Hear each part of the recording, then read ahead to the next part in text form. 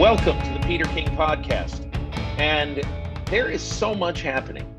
There is a ridiculous amount of stuff happening that I don't really quite know where to start. But I'll start by telling you our guests to talk about the news of the week. We're going to have from the NFL Network, Aditi Kinkhabwala, who covers, coincidentally, the Steelers and the Browns most often.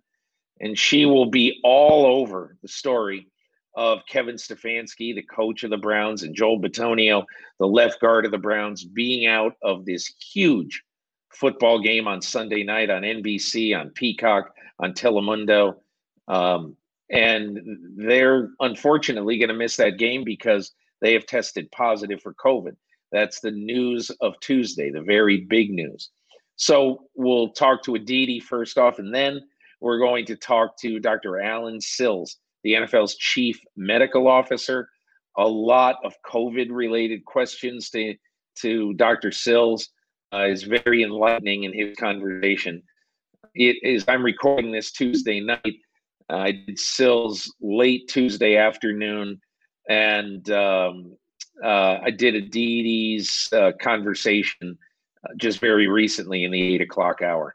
So anyway, before we get to their conversations, just two quick points I wanted to make, and I won't belabor either one. But the first one is about the Philadelphia Eagles and what Doug Pederson did on Sunday night. And look, it is his team. He can do what he wants with his team. He can coach the team the way he wants. However, having said that, I believe that Doug Pederson crossed a kind of an ethical coaching line. When there are two teams whose playoff futures rest on the result of a football game that you're involved in, and it's early in the fourth quarter of that game, and it's a 3-point game, and it can go either way, and you decide, because of loyalty to a number 3 quarterback, Nate Sudfeld, who you wanted to get some playing time to before the end of the year, you decide to put him into a 3-point game. He is horribly either unprepared or not suited for this moment. But in his first 11 plays, he throws 1 interception, he loses a fumble, and he gets sacked twice. He was not ready for prime time. And no pun intended, but he was not. And obviously, Washington wins the game. It's not guaranteed that Philadelphia would have won the game if Jalen Hurts stayed in. He wasn't playing great, but I just thought it was a terrible coaching decision. And at some point, I think more than it has even more recently, I think Doug Pederson is going to have problems with some players on his own team for in the middle of a very close game against a division rival for, I don't want to say throwing the game away, but Nate Sudfeld had no business being in that game. And look, I applaud the Giants for mostly taking the high road, but I also applaud Joe Judge for saying that is not something ever that the New York Giants would do. And good for him for saying that. So that's how I feel about that one. And, so a lot of people in the last few hours have been saying, well, what's the NFL going to do about this? A head coach missing a playoff game?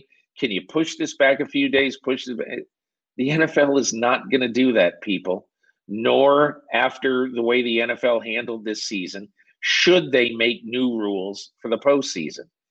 Unfortunately, however it happened, Kevin Stefanski, Joel Bitonio have tested positive.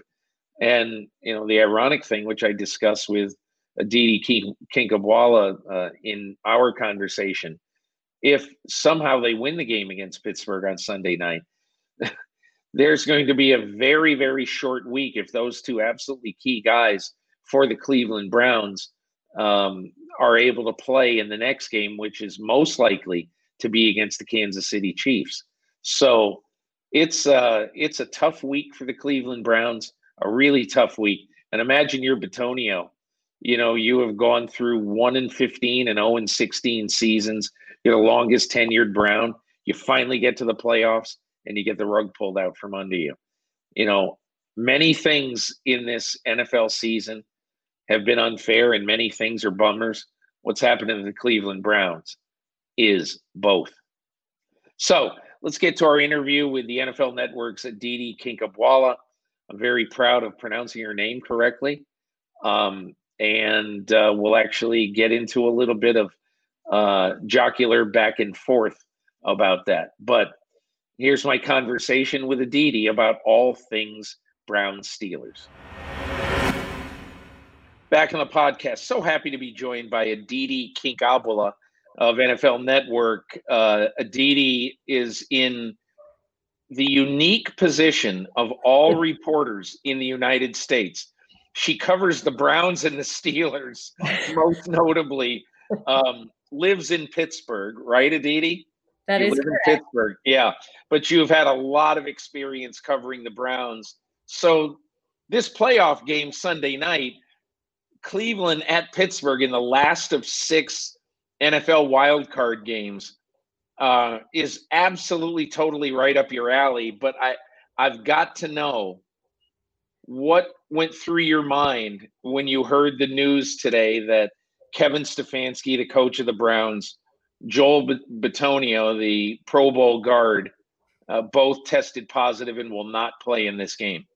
I mean, just tremendous disappointment because, quite frankly, Peter, at the end of the day, we're human beings, right? We do our job because we love telling stories. And it's funny because I've just been having this conversation at length with the Steelers left tackle, Al Villanueva, about why I got into this, what I love about this. Is it really about the schematics and the X's and O's, or is it about talking about people and characters? And so let's start with Joel Bitonio. Joel Bitonio is the longest tenured Browns player. After the Browns beat the Steelers on Sunday, Kevin Stefanski walks into the locker room, takes the game ball, and he hands it to Joel Bitonio. And it's because Bitonio has lived through more upheaval, more coaching changes, more losses, more craziness than anybody else. And Kevin Stefanski looks at Joel and he says, "You're going to the playoffs." And for that, I mean, there had to have been moments in Joel's life, in his professional life, where he never thought that this day would come. I mean, Myles Garrett said that to me after Sunday's game, that after 0-16, he just really didn't think this was happening. So here's this moment, this unbelievably classy guy, this young man who, through the most awful things, was still so patient, so wonderful to the media, always had something to offer. His coach recognizes him, his teammates recognize him, and everything that he has been through for this moment. And now it's taken away from him. It just feels like the worst possible moment for it to happen. And I know that Joel is not engaging in ridiculously high risky behavior. You know, Sunday he was asked, "How are you celebrating?" And he said, "Well, I'm going to go home to my wife and my baby, and I'll be at home with them." And it just speaks to the vagaries of the nature of this virus, really. And then as for Kevin Stefanski, I mean, Peter, I think he's the coach of the year. To be able to do what he has done, to be a first-year head coach with an entirely new staff, with a new offensive scheme, a new defensive scheme, not getting in front of his players until August, having to somehow build some sense of camaraderie and buck, 2 decades of a losing culture, and to stay so steady. Do you know how many times I have asked to speak to his wife to know if he is this even keeled at home? I mean, this man never blinks. He's just, no matter what happens, he is steady, and his team has taken on that persona. And so you just feel bad for them that this is what they have worked for, and all of a sudden it's sucked out from under them, and likely through no fault of their own. It's disappointing. That's what it is. You know, Alan Sills, the NFL's chief medical officer, is on the podcast this week. And when we recorded earlier, you and I should say, are recording on Tuesday night. And I recorded Alan Sills earlier. And what was interesting is they have, through, the science of genomic sequencing, a team at Yale University in New Haven, Connecticut, that looks at every positive test to see what it's connected to. Is it original? Is it, is this the same strain of the virus that 5 other Browns have had or whatever? And they've really kind of perfected that this year. Not perfected it, but they've really gone a long way in understanding it. And I get the impression that this was not in either case of any of the positives with the Browns, actually, that is internal in the facility. It sounds like it was, in Dr. Sills' words, community spread. So whatever happened, it probably happened outside. And I immediately thought that on Sunday night, I asked the Browns if I could get a few minutes with Stefanski after the game, and he called me from his car on the way home. His family was in the car. He was with his wife and his children. And he said, "Guys, say hi to Mr. King." "Hi, Mr. King." One of those things. It was just kind of sweet. But, and it just goes to show you that, there are so many unknowns in this weird season. And you're talking about Joel Bitonio. He just went home to his kids. Well, or his wife and his kid. The crazy thing, I think, when I hear stories like that is that, well, these nasal swabs came on Monday morning. So there's very little chance that this was spread on Sunday. Right. It takes usually, 3 to 5 days for a positive case to show up. So you almost have to ask yourself, and I'm sure the contact tracers, when they interviewed Bitonio and Stefanski, were talking about, let's go over every step that you took last Thursday. Let's go over your entire day. Let's go over everything on Friday, everything, and what's cool, I think, about the process anyway, they've gotten so much better that contact tracing has basically ferreted out 36 positive cases this year that would have been kept in the facility for at least 1 day longer in each case, and therefore could have easily started an outbreak. So, hey, the only good thing I can think about is that they're able to close the facility today. Who knows? Probably close it again tomorrow, but close it, and that definitely stops the spread. It doesn't help them prepare for the Steelers because you can't practice, but it probably helps you stop the spread of further COVID cases inside the team. But if there is one thing that I would say about that, so yes, absolutely, it helps contain the spread. And I think the genomic sequencing is so fascinating. I feel like when the Ravens had their outbreak, and we know that their strength coach was identified as a source of a significant piece of that spread, I thought that was really fascinating that they could, sort of pigeonhole where it came from and figure out who was exposed as related to that. The Browns have already been in this situation. They already dealt with this last week, right? So they only had 2 sort of pseudo half practices last week and still played the Steelers incredibly well in a very, very tough game, and a surprisingly tough game on Sunday. They were limited in what they could call. They were limited in what their offensive game plan was, and they still pulled out what they needed to pull out. And so to that degree, Peter, I feel like this is 2020 to some degree. You have to be nimble. Yeah. Being nimble is one thing, and that's obviously wonderful, but man, you get your head. I look this morning, as we record this, I guess it was about 10 o'clock this morning. I finished filling out my All-Pro and my awards ballot for the Associated Press. My left guard is Joel Bitonio. My coach is Kevin Stefanski. And I was just thinking about it. Look, Stefanski, his loss is big enough, but they're playing one of the best defensive fronts in all of football. Yeah. And probably their best single player all of a sudden, vanishes into thin air, and they've got to replace him. How do you think they'll do it? I don't have an answer to that, because quite frankly, the on this past Sunday, the Steelers were missing Cam Hayward and TJ Watt, their two best defensive players.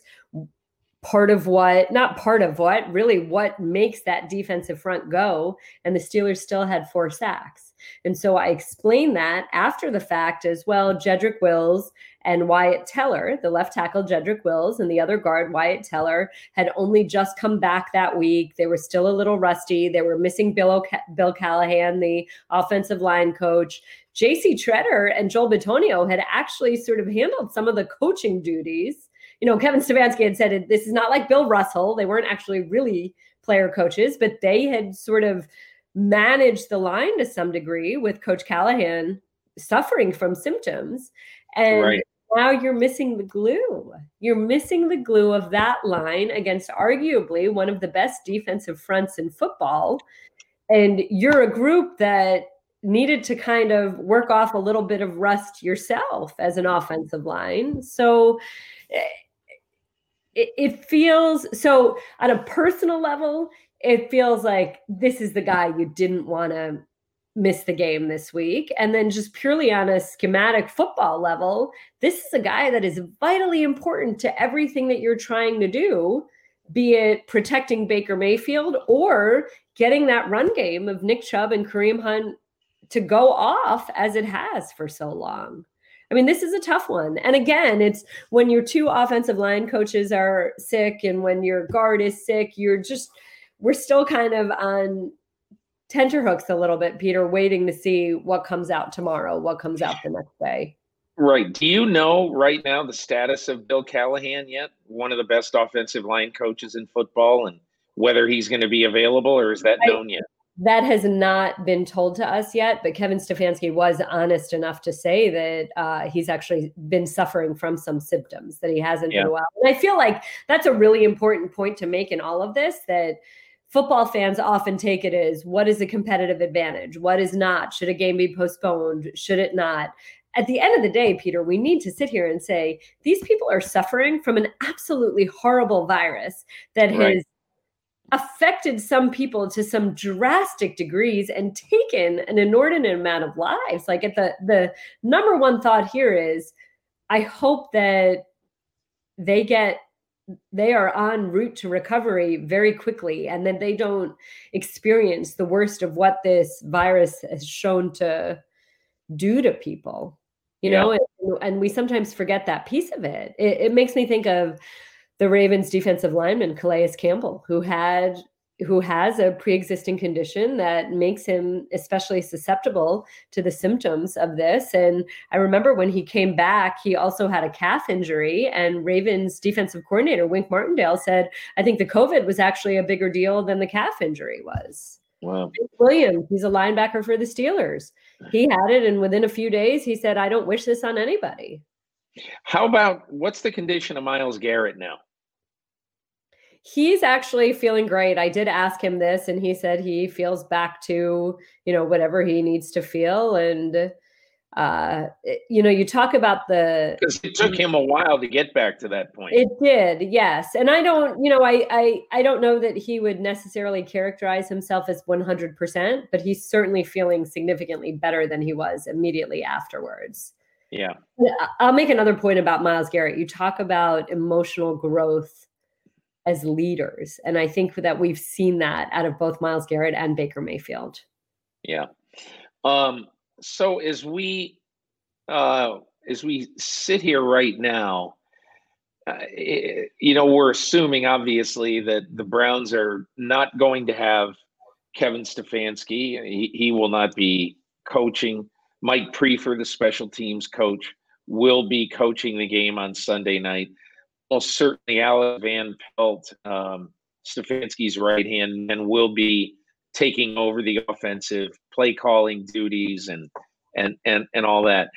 What is the impact on this team, do you think, Aditi, from being around these guys? So simply logistically speaking, Alex Van Pelt has handled the offensive meetings all year long anyway. So that doesn't change. This is a team that has, unfortunately, in the last few weeks, had to get used to Zoom meetings. From what I've been told, Kevin Stefanski is still fully, completely a part of that. So his in-week contributions don't necessarily change. And I've also been told that he is not a guy that has a very heavy hand with Joe Woods, the defensive coordinator. He's obviously the play caller, but you already said it. Alex Van Pelt and him work hand in hand. So I don't expect that to be that significant. And that's not anything that should cow Alex Van Pelt in any way. He is experienced in that. So I don't think that you necessarily miss that voice to say, yes, let's go for it on fourth down, or we're going to run this on this moment, because Kevin Stefanski is a guy that empowers the people that work for him or work with him to do what they are charged to do.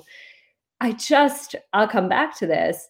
He is about as level and even a man as there is in the National Football League. And this team has taken on that personality. And it's again, I apologize if I just said this already, but Baker Mayfield said he doesn't blink. And that has sort of an infectious, nature to it, that his team always sort of stays steady. So if he's not there on the sideline, does that change? Or after 17 weeks, is that who this team is? I don't know. I guess that's what we see, right? I guess that's what we see on Sunday.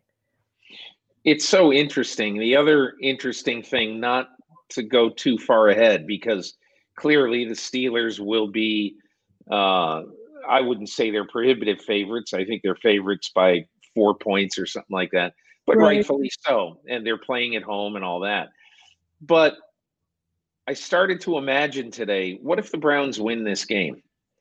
Then, the earliest, depending on the interpretation of the results, the earliest that Kevin Stefanski, and if he's even healthy enough to come back, the earliest he could come back in all likelihood to prepare for a game to play the Kansas City Chiefs in Kansas City, the defending Super Bowl champs, coming off a week off, the only bye in the AFC, that he'd be walking in the building either Thursday or Friday to prepare for that game. And I'll tell you one thing, this is COVID 2020/21 up the yin yang or whatever. But I honestly feel like this could end up being one of the most incredible stories in NFL history. And I think one day maybe Tom Cruise is going to play Kevin Stefanski. I'm not sure about that, but oh my God. Wait, I need to go back. Who would play Stefanski though? Aren't the Ravens the 7th seed? No, Baltimore's the 5th seed. Oh, okay. Indianapolis is the 7th seed. Okay. So if Indianapolis, so we're thinking that the Colts into the Bills, and that the Ravens would then go to Buffalo, and the Browns would go to Kansas City. That's what you're saying. No, what I'm saying is that the lowest remaining seed would play the Kansas City Chiefs. And what I'm saying is I think Buffalo is going to beat Indianapolis this weekend. Yes. And if that happens and Cleveland wins the game, it's Cleveland at Kansas City, and then it'll be the Tennessee-Baltimore winner at Buffalo. That's all I'm saying. Okay, but, and who do you like in the Tennessee-Baltimore game? I have no earthly idea. Really? If I had to pick somebody, I'd take Tennessee, because I would take Baltimore. I just think Ryan Tannehill's a lot better than he was a year ago, and they got the state-of-the-art running back. But again, I wouldn't be surprised if Buffalo won by 2 touchdowns. But I don't think it's quite a coin flip game. I think Tennessee's a little bit better. But hey, they're both playing great, so who knows? You just don't know. You don't know. That's part of the fun, isn't it? Yeah. All right. So now you got to answer my question. Who's playing Stefanski in this miracle movie when Cleveland ends up making the Super Bowl? Well, Clooney's too old, right?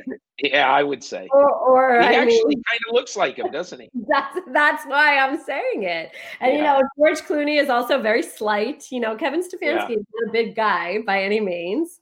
He's kind of got that Ivy League demeanor to him. Yeah. And then Kevin's got that salt and pepper going for him, like Clooney. All right. I'll take Clooney for that role. We actually might want to play it a month from now if it's as miraculous as we think it is. Let me ask you two other quick things. Sure. It sounds like you think the Browns will handle this pretty well. I'm not saying that I believe they will win on Sunday, but I do think that I don't, depending on what the personnel situation is. Let's see how many people are ruled out over the course of the next few Right. But in terms of psychologically, emotionally, mentally preparing for the game, I think that this is a team that has been prepared to weather all sorts of storms. You know what, Peter? Again, I'll come back to this. You have a brand new head coach. You have a brand new offensive coordinator and defensive coordinator. You're installing brand new schemes, and you don't even get in front of these coaches until August. Yeah. I feel like the foundation that Kevin Stefanski put in, the 4 H's, the way that he figured out how to build some sort of sense of team and unity. The 4 H's was this way to bond and learn more about your teammates when you were meeting virtually. The way that he, again, built that foundation, I just feel like it doesn't go away in a week. And I don't at all want to minimize his role or his impact. You know, I said to you at the top of our conversation, I personally believe he's coach of the year. And you've said that you have also selected him in that way. But I also think that a lot of coaching happens during the week. And he is indeed getting to participate virtually in the in-week coaching. And so on game day, if he's the sort of coach who empowers his coach to do their jobs, then I don't know. I think that in some ways it almost feels like Joel Bitonio is a more tangible, discernible loss than Kevin, simply because Kevin will be a part of everything up until you get to those 3 hours. Yeah. But also, let's see what happens over the course of these next few days. I also think that the Steelers have shown some life in the last game and a half, and they had seemed dead and drained. I mean, I had never seen a team so drained, so dead, so out of it as what they were during that losing streak. They seem to have more life to them. And I'll say very quickly about Ben Roethlisberger that, you know, I asked him very early in the season how he has had to adjust physically to aging. And he said that he needs to throw with his whole body more than he ever had before. That when he was young, it was just about what his arm could give him. And now he has to use everything. So if we are to follow that same line of thought, he's gotten to rest his legs for an entire week. And while in general, you would think that carrying the momentum from that great second half against the Colts in week 16 would have been important to build on that momentum. Maybe for him, getting that rest, since he's almost 39 years old, was really vitally important. And you think back to earlier in the season, he also spent the week on the COVID reserve list because of close contact, and he didn't practice all week. And then he came out and he played the Bengals, and he played basically the best game that he'd played up until that point. So maybe there's something to be said for that. Well, I find it interesting that after he was, on the couch for a week at home, he walks into the facility and walks into Heinz Field and puts up 36 on the Bengals. And then the next week puts up 27 and they rout the Jaguars. But in the 6 games since then, Pittsburgh has scored 19, and let's not count Sunday's game because Roethlisberger wasn't in it. Right. But they put up 19, 17, 15, 17, and then 28 against Indianapolis when, in my opinion, they did what they should have done more of the whole year, which was throwing the ball downfield a decent amount. Right. So I guess my question is, this has been a really sputtering offense with Roethlisberger until the Indianapolis game. What Pittsburgh team do you think shows up on Sunday night? Well, and that I love that you say that, because I keep coming back to that this game will depend on which Ben Roethlisberger we see. And I'll add one more point. Ben Roethlisberger is arguably one of the most competitive human beings I've ever been around in my entire life. I was talking to one of his former teammates earlier today who said, if only because Mason Rudolph had such a strong outing on Sunday, that alone will motivate Ben Roethlisberger to show everything that he has left.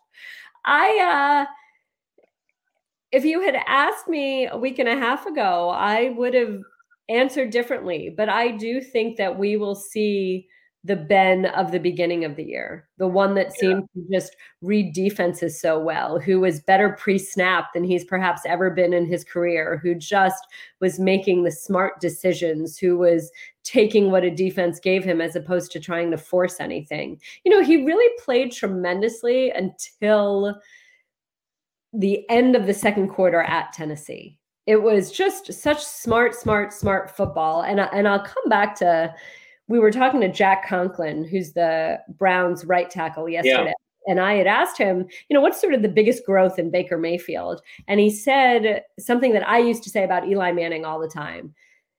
Effectively, that he's learned to throw the ball away and live to see another down.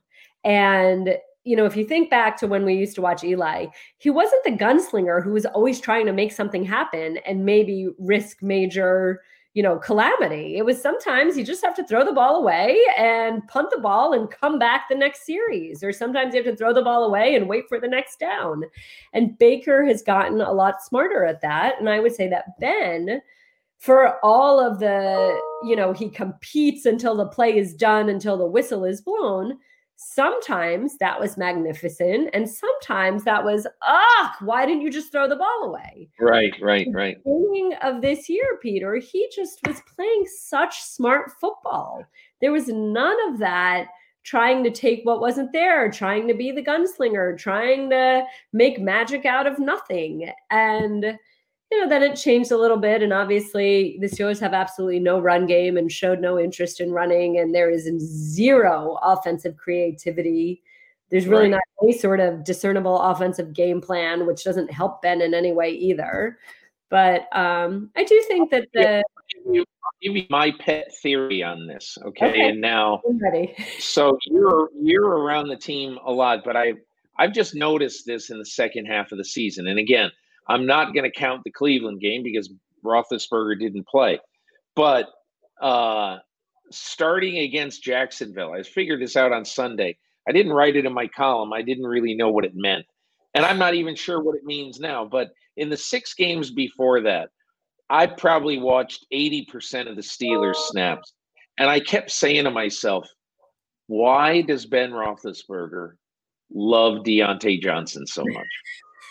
And I know how good Deontay Johnson is. He's a tremendously good deep threat, but his drops this year have been maddening. And so I went back and I looked up the targets, and the targets in the 6 games before Cleveland, before the game last week. Deontay Johnson, 75. Juju Smith-Schuster, 50. Chase Claypool, 41. And I just said to myself, what's different about, and what prompted me to do this is that on Sunday, Mason Rudolph treated Deontay Johnson like the 4th or 5th receiver, threw to him 4 times. And he threw to Smith-Schuster and Claypool a lot more percentage-wise than Roethlisberger had been. And this is just an absolute guess, but in my opinion, uncharacteristic of what a smart veteran does, I think Roethlisberger has been doing one of 2 things. He's been micro-focused, nut job focused on trying to make sure that Deontay Johnson isn't ruined by all these drops. So he wants to keep going to him. That's number 1. And number 2, he realizes that you hit the lottery when you hit this deep. And he's such an incredibly good deep threat. Let's keep giving him those chances. So I don't know. I throw that on the table to you, and I just would love to hear what you think. So I think Deontay Johnson is the biggest game breaker on this offense. He's the one that is the Antonio Brown heir apparent. And it's not only deep, it's what he can do in space. It's, even if you give him the ball short, how he can make guys miss. I do think that Ben Roethlisberger has gotten very, very good about, if a guy drops the ball, I'm going to go right back to him because I don't want his confidence to suffer. Right. There was a young man who was here a few years ago, Sammy Coates, who was seemingly, he wasn't a Martavis Bryant type talent, but he seemed to have some talent, and then just, his head sort of fell apart. I think that that's part of it. I think the Chase Claypool thing confounds everybody. He just, the Steelers went after him. They wanted to get a receiver early. Their first pick in this draft was a second-round pick. They took him. He has been the big, deep, tall, rangy body that Roethlisberger hasn't had since Plexico Burress, maybe. He's been a revelation. And then all of a sudden they started ignoring him. And when we asked Mike Tomlin about this, one of Mike Tomlin's favorite phrases is, "I don't live in my fears." And yet he said, well, we didn't want him to run into a rookie wall, so we avoided that by, stopping to force the ball to him, which really made absolutely no sense whatsoever. I think Juju is a little bit more of a security blanket for Ben. They've got a lot of time together. I think that if I had to guess, there is, in all my years of covering the NFL, I have never seen a chemistry like the chemistry between Ben Roethlisberger and Antonio Brown. And even Ben said that. Ben has worked with great receivers, Santonio Holmes, Hines Ward, Plexico Burress.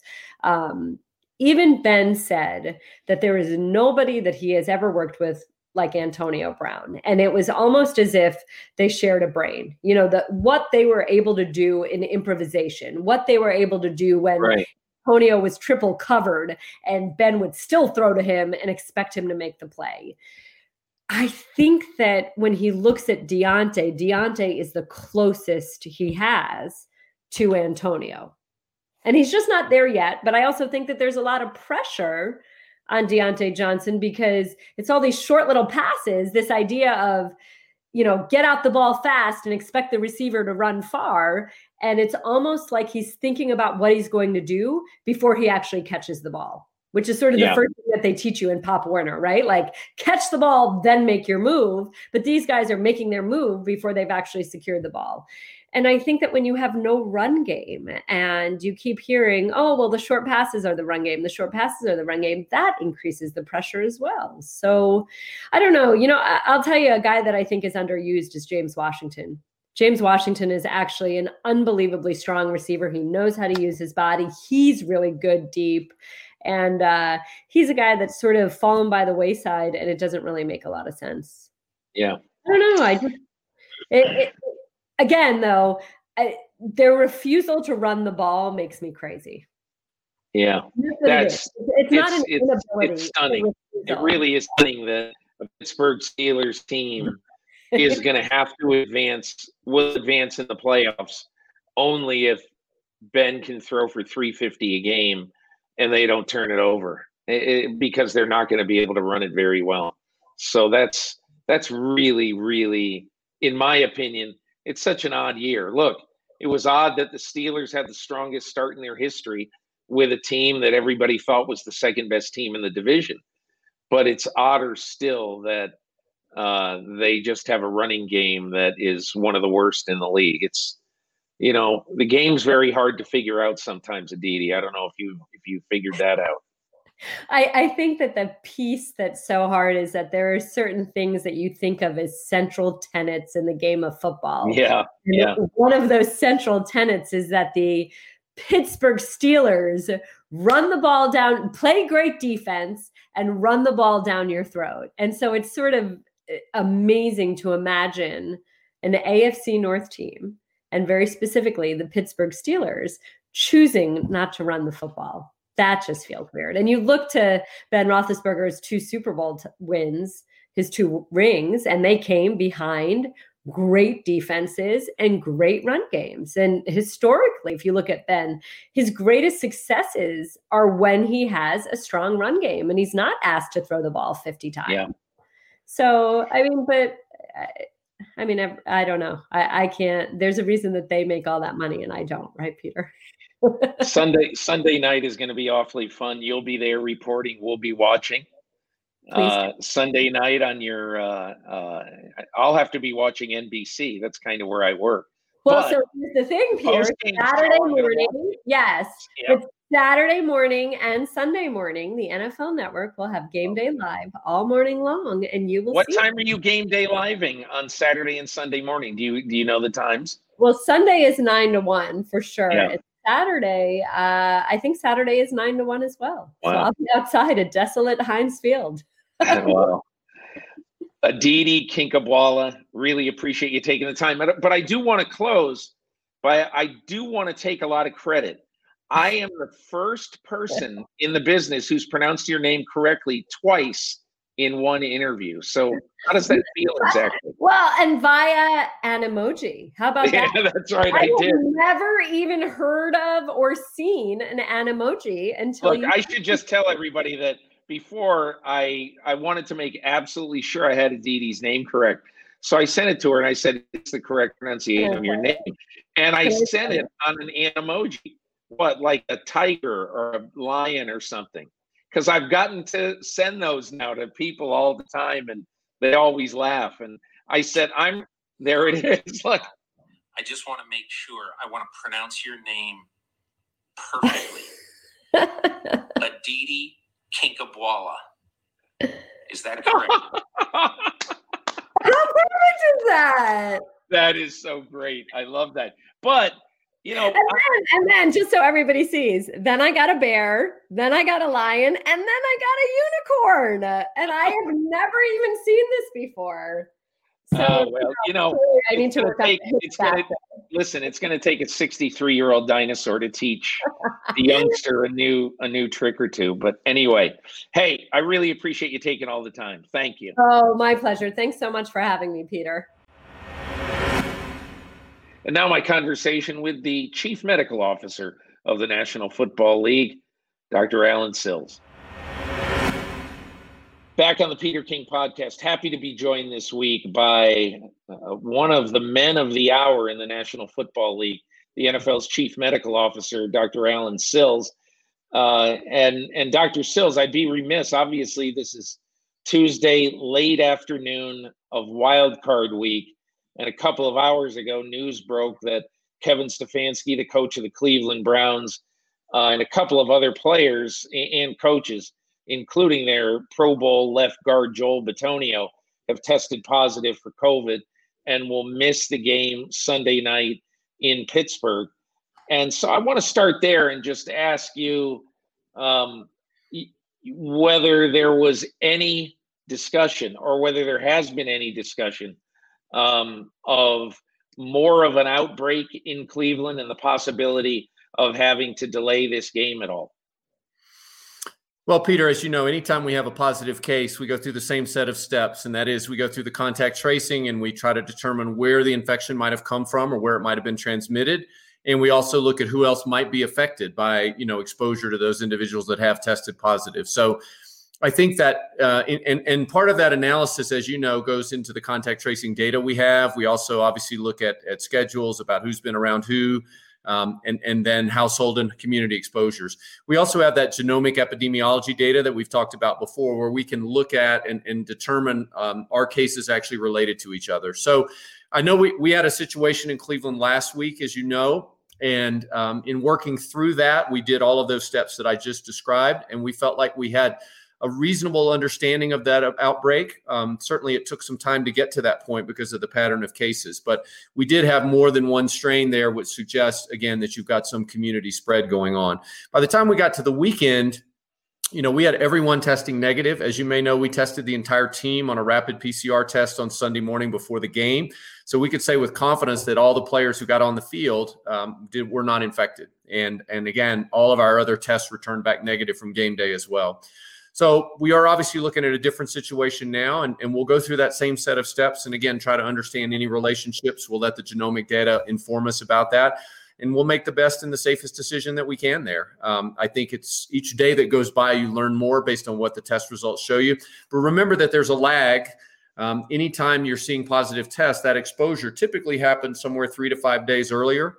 That's why for our high-risk close contacts, we keep them out for 5 days. So the facility has been shut down for players, coaches, and staff, Mondays and Tuesdays since we started our intensive protocol. And as you mentioned, the team's had zero activity there today. And so we think with those mitigation measures, if transmission occurred at the end of last week, we should be in good shape by the end of this week as we approach game day. We have discussed some of the different ways of being positive. And one of the things that has interested me, and one of the pieces of knowledge that I've gained through the course of this year, is that one positive test can be very much different from another positive test. Yeah. And as you say, it can have different genomic sequencing. So would you just explain that to people so that they would understand why you might know that you feel that maybe these positive tests did not come from inside the building in Berea, Ohio? Right. So anytime that we get a positive test, we've partnered with a laboratory at Yale University that are world experts in this genomic epidemiology. And so they will take the actual sample that showed the viral DNA, and then they will sequence that, meaning that they'll go in and look at all the individual genes and map that out in a pattern. And they do that for each of the positive individuals. And viruses, as they are existing over time, will change slightly. If you look at a virus that passes, let's say, from me to you, and then if you pass it on to someone else, once it's passed on a couple of times, that virus changes slightly. I like to say it has a slightly different fingerprint. And so if you look at the fingerprints, if those fingerprints match up exactly, and you can say, well, Peter's virus looks exactly like the one of Alan. Now you have a pretty good evidence that either I passed it to you or you passed it to me, depending on when our exposures were. But if we bring in a third person and the fingerprint of that virus is totally different, then we know that they weren't part of a transmission chain from me to you to them. It's got to have come from somewhere else. And so if we've got those fingerprints for all of those virus samples from within the team, if we see a fingerprint that doesn't match anything, then we know that it's much more likely to go from the community. And we're able to go one step beyond that because, again, our partners at this Yale laboratory, they have virus samples and DNA sequences from around the country. And so they know the types of samples that typically are in these communities. And they can say, yes, that fingerprint that didn't match, it does match some of the samples that we're seeing in the Cleveland area at this time. So that's not 100% evidence, but it's pretty strong presumptive evidence that it was community spread brought in rather than passing among people in the facility. So in layman's terms, any or all of these positive tests could have been either at home or, when you went and picked up takeout food at a restaurant or something like that, you are fairly sure that they did not come from inside the training facility or stadium. Well, I think we have a mix in Cleveland, Peter. And again, we're still working through this. It may well be that there were a couple of cases that were passed from one person to another in last week's outbreak. We don't have that data on what's going on currently, what we're seeing. But it is also correct to say that some of the cases had nothing to do with transmission in the team. They were coming from the community. And again, that's not a surprise. At the time that we're looking at this, Cleveland was about third highest in the league in terms of the community incidence of disease. And so to your point, as you're going out and just moving in the community and doing day-to-day activities, people do get exposed, and that's a source for infection.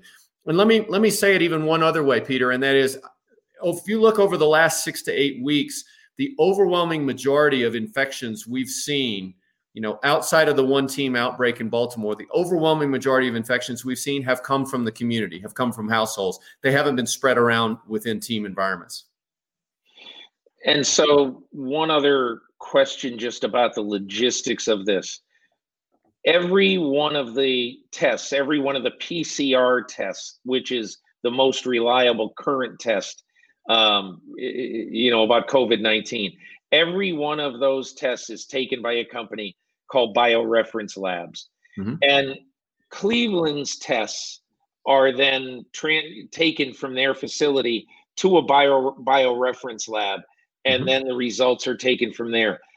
If there is a positive, out of one of those PCR tests, is that test then physically sent to Yale, or is there another way to examine it that doesn't require that sample going from the bioreference lab to Yale in New Haven, Connecticut? Well, typically we will go from the bioreference lab to Yale, but sometimes we'll collect an additional swab maybe on the following day's test of that infected individual because we continue to test them. And we might take that swab directly from Cleveland to the lab, just again, depending on the circumstances. But you're correct in saying that the first analysis is done is the test positive or not? That's done by bioreference. And the same company, as you mentioned, does all NFL samples so that they're sort of run on an equivalent type of system. And then the additional testing is once the samples have been analyzed, with that first layer of is it positive or not, then you can go on and do the genomic testing from there.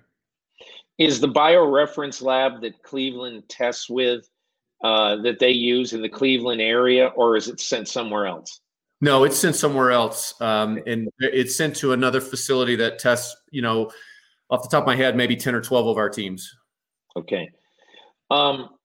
Let me also just ask you in this specific case, assuming if the information comes out today, I'm just assuming that this must have come from a test that was taken on Monday. Is that correct?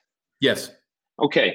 So does that mean that for a player or a coach, that it still is a minimum of 10 days, even if they test negative by the end of the week, it's a minimum of 10 days before they are allowed back into their team?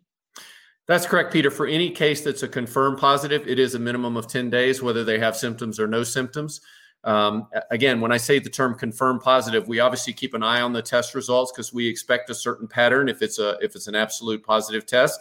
As you know, back earlier in the season, we had one episode of a contamination event in a laboratory way back in August. We've not seen that be repeated. But that's something that we're always on the lookout for. But if it's a confirmed positive test, it is 10 days out. And that's not NFL policy. That's obviously CDC and other public health guidance as well. That would mean that if the Cleveland Browns won on Sunday night, that Kevin Stefanski, Joel Bitonio, and any other positive test would be eligible if they become negative. Would it be 10 days? So the following Thursday, the Thursday following this weekend's games?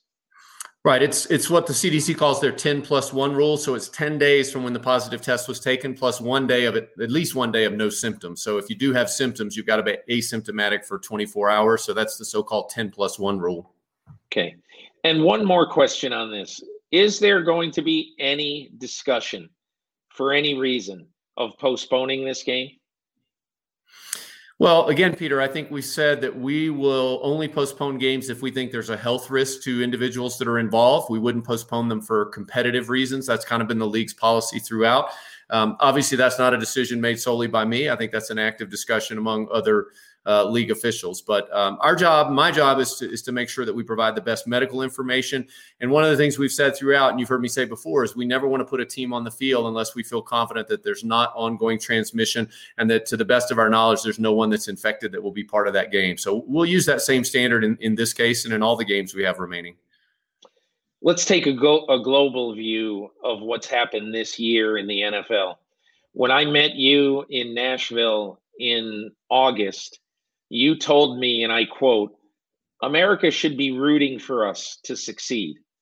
And you explained essentially that we all want life to go on in some form of normalcy.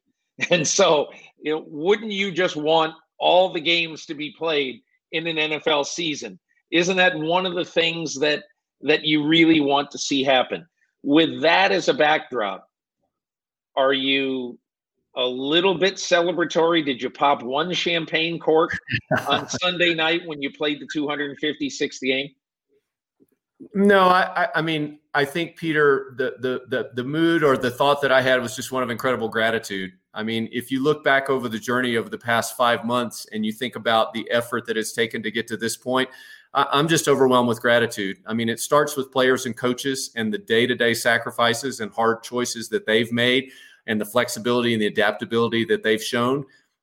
This wouldn't be possible without that. And when I talk about hard choices, Peter, we talk about things like not attending a funeral of a close relative where people have avoided that so they didn't get exposed, or not attending family events like weddings or birthdays, people choosing to separate from their families at the holiday time. I mean, I could go on and tell you those stories, and you've heard many of them too. That's an incredible sacrifice on the part of many, many people. But I also have incredible gratitude just to the army of medical folks who've worked together here, the infection control officers at the teams, the team doctors, and then on the NFL side, the army of people that we've sort of brought to this effort. So I was really just overwhelmed with gratitude and just incredibly proud of that effort. You know, we've always prided ourselves on the medical side of working very closely together. It's not a competitive thing between teams. I don't think we've ever worked more closely together than we did this year. And I also what I am very proud of is the fact that, Peter, we've contributed positive knowledge to the public health effort about this disease. We've had regular discussions with the CDC, and we'll be publishing something with them quite soon. We've got some other publications. We've been in contact with the FDA and the White House Task Force. And the bottom line is what we've learned in the NFL from our testing and tracing programs, that has been informative and has helped the medical community. And that's an achievement I think we can all celebrate. You told me recently about this is a dog eat dog league. And but you told me some stories about the collegiality of teams and of your head athletic trainers and infection control officers of wanting to share data so that one team might be able to help another. Is there any example there that you might be able to give me that, you know, people would normally think, oh my God, keep all of your knowledge internal. Don't share your knowledge with all the other teams. Yeah. Well, one specific example comes to mind where one of our team athletic trainers was trying to figure out a way to positively determine that each player's tracking device was actually being worn and was working each day. Because obviously, just like any of us, sometimes you can forget to grab the device and put it on, or maybe they were wearing it, but it wasn't working that day, and we didn't find out until a day or two later, and then you had a gap in the data. And so this trainer quite creatively came up with a way to place some extra devices strategically at some entry and exit points. And those devices ping off each other. You can see an actual, visual symbol if you set it in a certain way, or it can be an audio alert. And his idea was to set it up in a way that he could actually monitor that. And when he was describing that to me, he said, we got to get this out to everybody. I really think this is going to help everybody in the league. And again, I was so struck by that because, as you mentioned, people think about competition, keeping the game plan secret or who's going to play or who's not. And in this season, we've seen the exact opposite. We've seen how can we get together and help and support each other and work against this virus. That's been our common opponent. So there have been a lot of stories like that. That's one that comes to mind. But we've done calls regularly, Peter, with all 32 teams, with the medical staff and the infection control officers. And the collaboration and the collegiality is just remarkable. It's very much been, how do we as a league fight this virus, not how does one team compete against another? Recently I wrote something about contact tracing, and I quoted you as saying, this is really the thing that no one is talking about that really is important. And after I learned about the aggressive form of contact tracing, in which you can find out almost everybody inside the facility that they have been around as long as they have been around. And once you then start to interview the people, you can find out if, hey, this might be a close contact and this person might have become infected. You told me recently that during the season, there were 36 cases where contact tracing found someone who then tested positive. And the inference is, for people who don't know, that that person was taken out of the football population at that point before he would be there for, say, a day or maybe even 2 days before that person would test positive or would have been found to be positive. And by that time, he could have infected multiple people inside the team. So how important, in your opinion, has contact tracing been? I just think it's absolutely foundational, Peter. I think it, as I said to you earlier, it's the thing people aren't recognizing, but it's been hugely, hugely important to our success. I've sort of likened it to blocking and tackling. You know, when a quarterback completes a long pass or a running back rips off a long run, everybody says, wow, what a great pass, what a great run. It doesn't happen without an incredible effort at the line of scrimmage to either protect that quarterback or to open that hole. And in the same way, contact tracing may not seem something that's important to everyone, but it's absolutely foundational to everything else we do, because as you said, it does two things. Number one, it makes sure that one isolated case, that we figure out who's at risk to turn positive, and that we can get them out of that team environment. And two, it prevents that widespread, potential transmission event within the team. And so from that, we've learned a great deal, and our clubs have adapted. Peter, as we've looked at those situations where we had high risk close contacts, teams have said, okay, those are the environments where those high risk close contacts occurred. How do we prevent that now? And so by the end of the season, the last few weeks of the season, for the cases we had that were positive, about 90% of them had zero close contacts, zero high risk close contacts. That's the kind of progress that we wanted to see, because that means people are really learning about that, and they're doing all they can to prevent those high-risk close contacts, and that makes us all safer. I want to ask you one other sort of meat and potatoes question about what happened this year. So what I noticed, I kept a tally of the total positive tests each week. And through the end of October, through mid-season, you were doing pretty well. There were no more than 26 positive tests among players and coaches and close contact staff members, trainers, equipment people, scouts, PR people who are with the players every day. So you were handling it. It never got to be as much even as one per team in any week of the season. But then in November, of the 4 weeks in November, okay, I'm gonna tell you, the week ending November 7th, 56 positives. November 14th, 52 positives. November 21, 70 positives. November 28, 86 positives. And I would look at those every week and I say, NFL's in trouble. They cannot continue every week to have 3 positive tests per team. Mm-hmm. So will you explain to me, and then you get into December, and it didn't plummet, but it was basically cut in half starting in December. So take me through, what you were thinking as those numbers are really going up, and really going way up in Thanksgiving week, and then what you did in December to sort of get a hold of this. Well, I think there are a couple important points. First of all, if you look at the curve of our cases, as you talked about, it sort of mirrors and tracks what happened in the country as a whole. Disease rates on the country were much lower back in September and October, and then started to really climb. And in fact, if you look at a graph of the U.S. cases and a graph of NFL cases, they have the same shape. They're obviously quite a bit different in magnitude.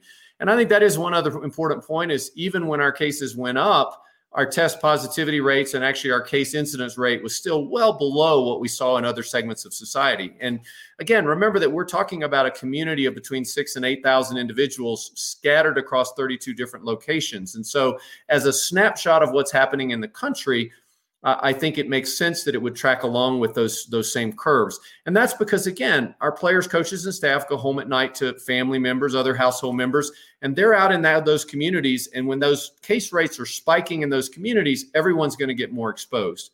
But the second part of it is, if you remember way back when we started this, we said, look, we expect to have some positive cases. We just don't think we can eliminate those because of the community exposure. But what we want to do is prevent transmission within our facilities. We want to quickly identify those cases and get them isolated and make sure we don't allow them to spread.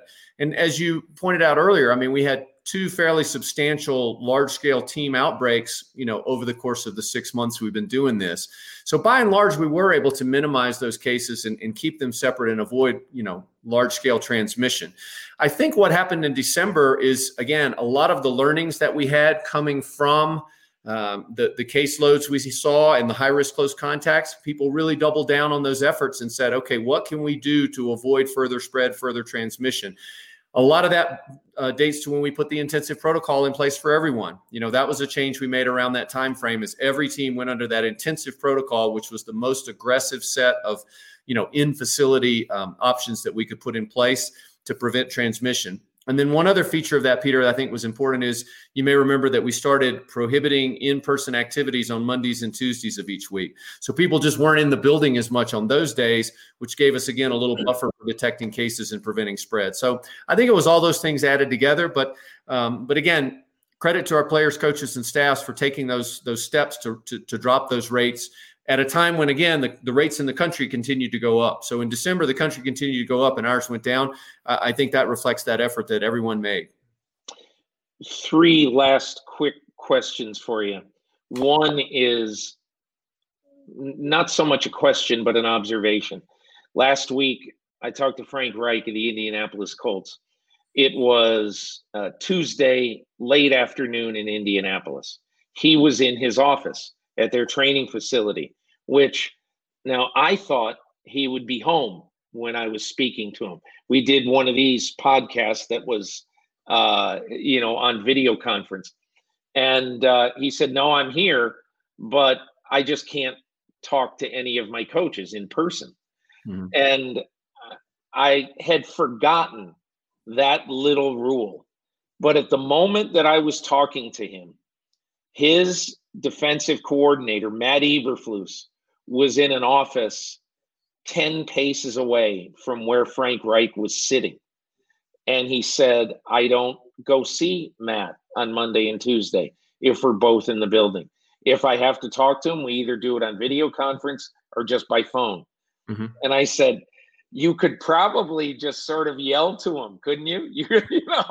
Hey, Matt, what are you thinking of doing on 3rd and 4? And I asked him flat out, I said, does it bug you at all? He said, no. He said, this is, I'm for whatever the rules are. So I do want to tell you that I think you have really done a good job in getting people on board with doing things that 5 months ago would have been thought to be totally nonsensical. Hmm. Well, again, I just can't thank the coaches enough. They've been incredibly supportive. And I think it's all about the why. I think, Peter, when you go to them and say, this is the why, and in particular, this is our data, we didn't go to say we think, or maybe this is, we said, here's what our data has showed. When we showed them the data about the reduction in close contacts by keeping away from in-person meetings or practices on Monday or Tuesday, it's really a no-brainer. And I think that's what was foundational, that when you show people the why and when you show them the data, then they'll embrace it, because everyone wants to be safe. Everyone wants to have all their players and coaches and staff intact.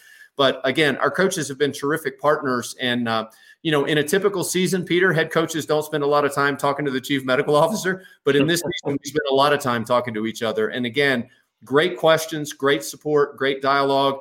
Never had any of them telling me, no, doc, we can't do that, or that's a dumb idea. It was all about, okay, given what you're saying, and here's our situation, how can we make this work together? So a really active dialogue, but a great partnership. Last 2. It sounds like you believe that there will not be any sort of outbreak internally at the Cleveland Browns, and that you probably have been able to stem the tide with the situation as it is now with the current positives. Well, Peter, there's a saying in medicine, never say never, never say always. I'd hesitate to say that we absolutely can predict what's going to happen. I can just tell you that, we'll continue to review the data, make the safest decision that we can. Cleveland has been incredibly proactive. They have a terrific athletic trainer, an infection control officer. They've got a great staff, general manager. Everybody there has been incredibly dedicated to this. In fact, one anecdote I'll tell you is on Saturday night before they played this past weekend, at literally almost midnight local time, I was on the phone with the general manager and with the head athletic trainer, and we were talking through some of the issues and logistics for the game on Sunday. I mean, that's how invested they are in wanting to do this right. So, no predictions to be made. All I can say is they've been very aggressive, and we've put all the risk mitigation measures in place. We know this virus is unpredictable, but as I've been throughout, I remain cautiously optimistic that we have a good, solid plan in place there, and we're going to get this thing in a positive direction. Someone asked me this in an email this week, and I thought it was a great question, and I don't have any idea, and maybe you do.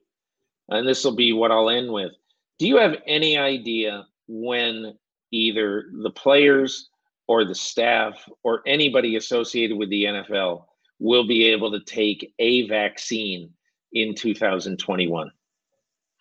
Well, I think you see a lot of our members of our medical staffs already getting vaccinated through their hospitals, just their regular day jobs, if you will.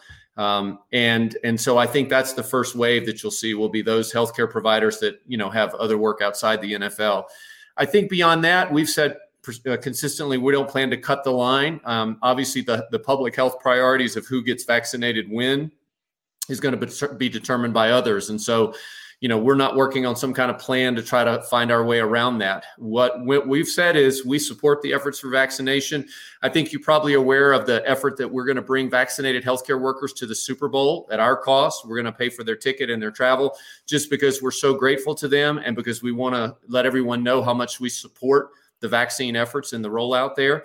But I think, Peter, we're just going to have to let that develop. And when it gets to the appropriate time, when public health authorities say, okay, it's your turn, coaches and players, then we'll make a very aggressive effort to hopefully get everyone vaccinated based around education and based around the experience that we have there. Dr. Alan Sills, NFL Chief Medical Officer, really appreciate your time this afternoon. Thank you, Peter. Appreciate all that you do. My thanks to Aditi Kinkhabwala of NFL Network and Alan Sills of the National Football League for their insight. And one programming note, Sunday night, the final playoff game of Wild Card Weekend, Pittsburgh, Cleveland, will be on NBC. It'll be Sunday Night Football. It will also be on Telemundo and Peacock, which is NBC's streaming service, which, who knows, you might be even watching my podcast on Wednesday evening, 6 p.m.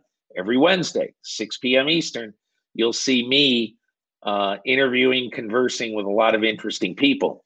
Anyway, after the football game on Sunday night, you will also see a special edition of Brother from Another with Mike Smith and Michael Holley hosting a special Brother from Another post-game show right here on Peacock.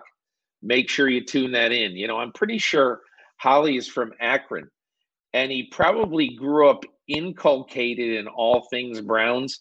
So I have a feeling the mood of that show is going to be based on whether the Cleveland Browns pull a miracle without their head coach being at the game, without their Pro Bowl left guard being at the game, but we shall see. It's going to be a very, very interesting weekend. And one fun fact to know, the NFL has never had a 6-game playoff weekend ever. This is it. It's the first one. So enjoy your football, and I'll be right back here next week with another edition of the Peter King Podcast.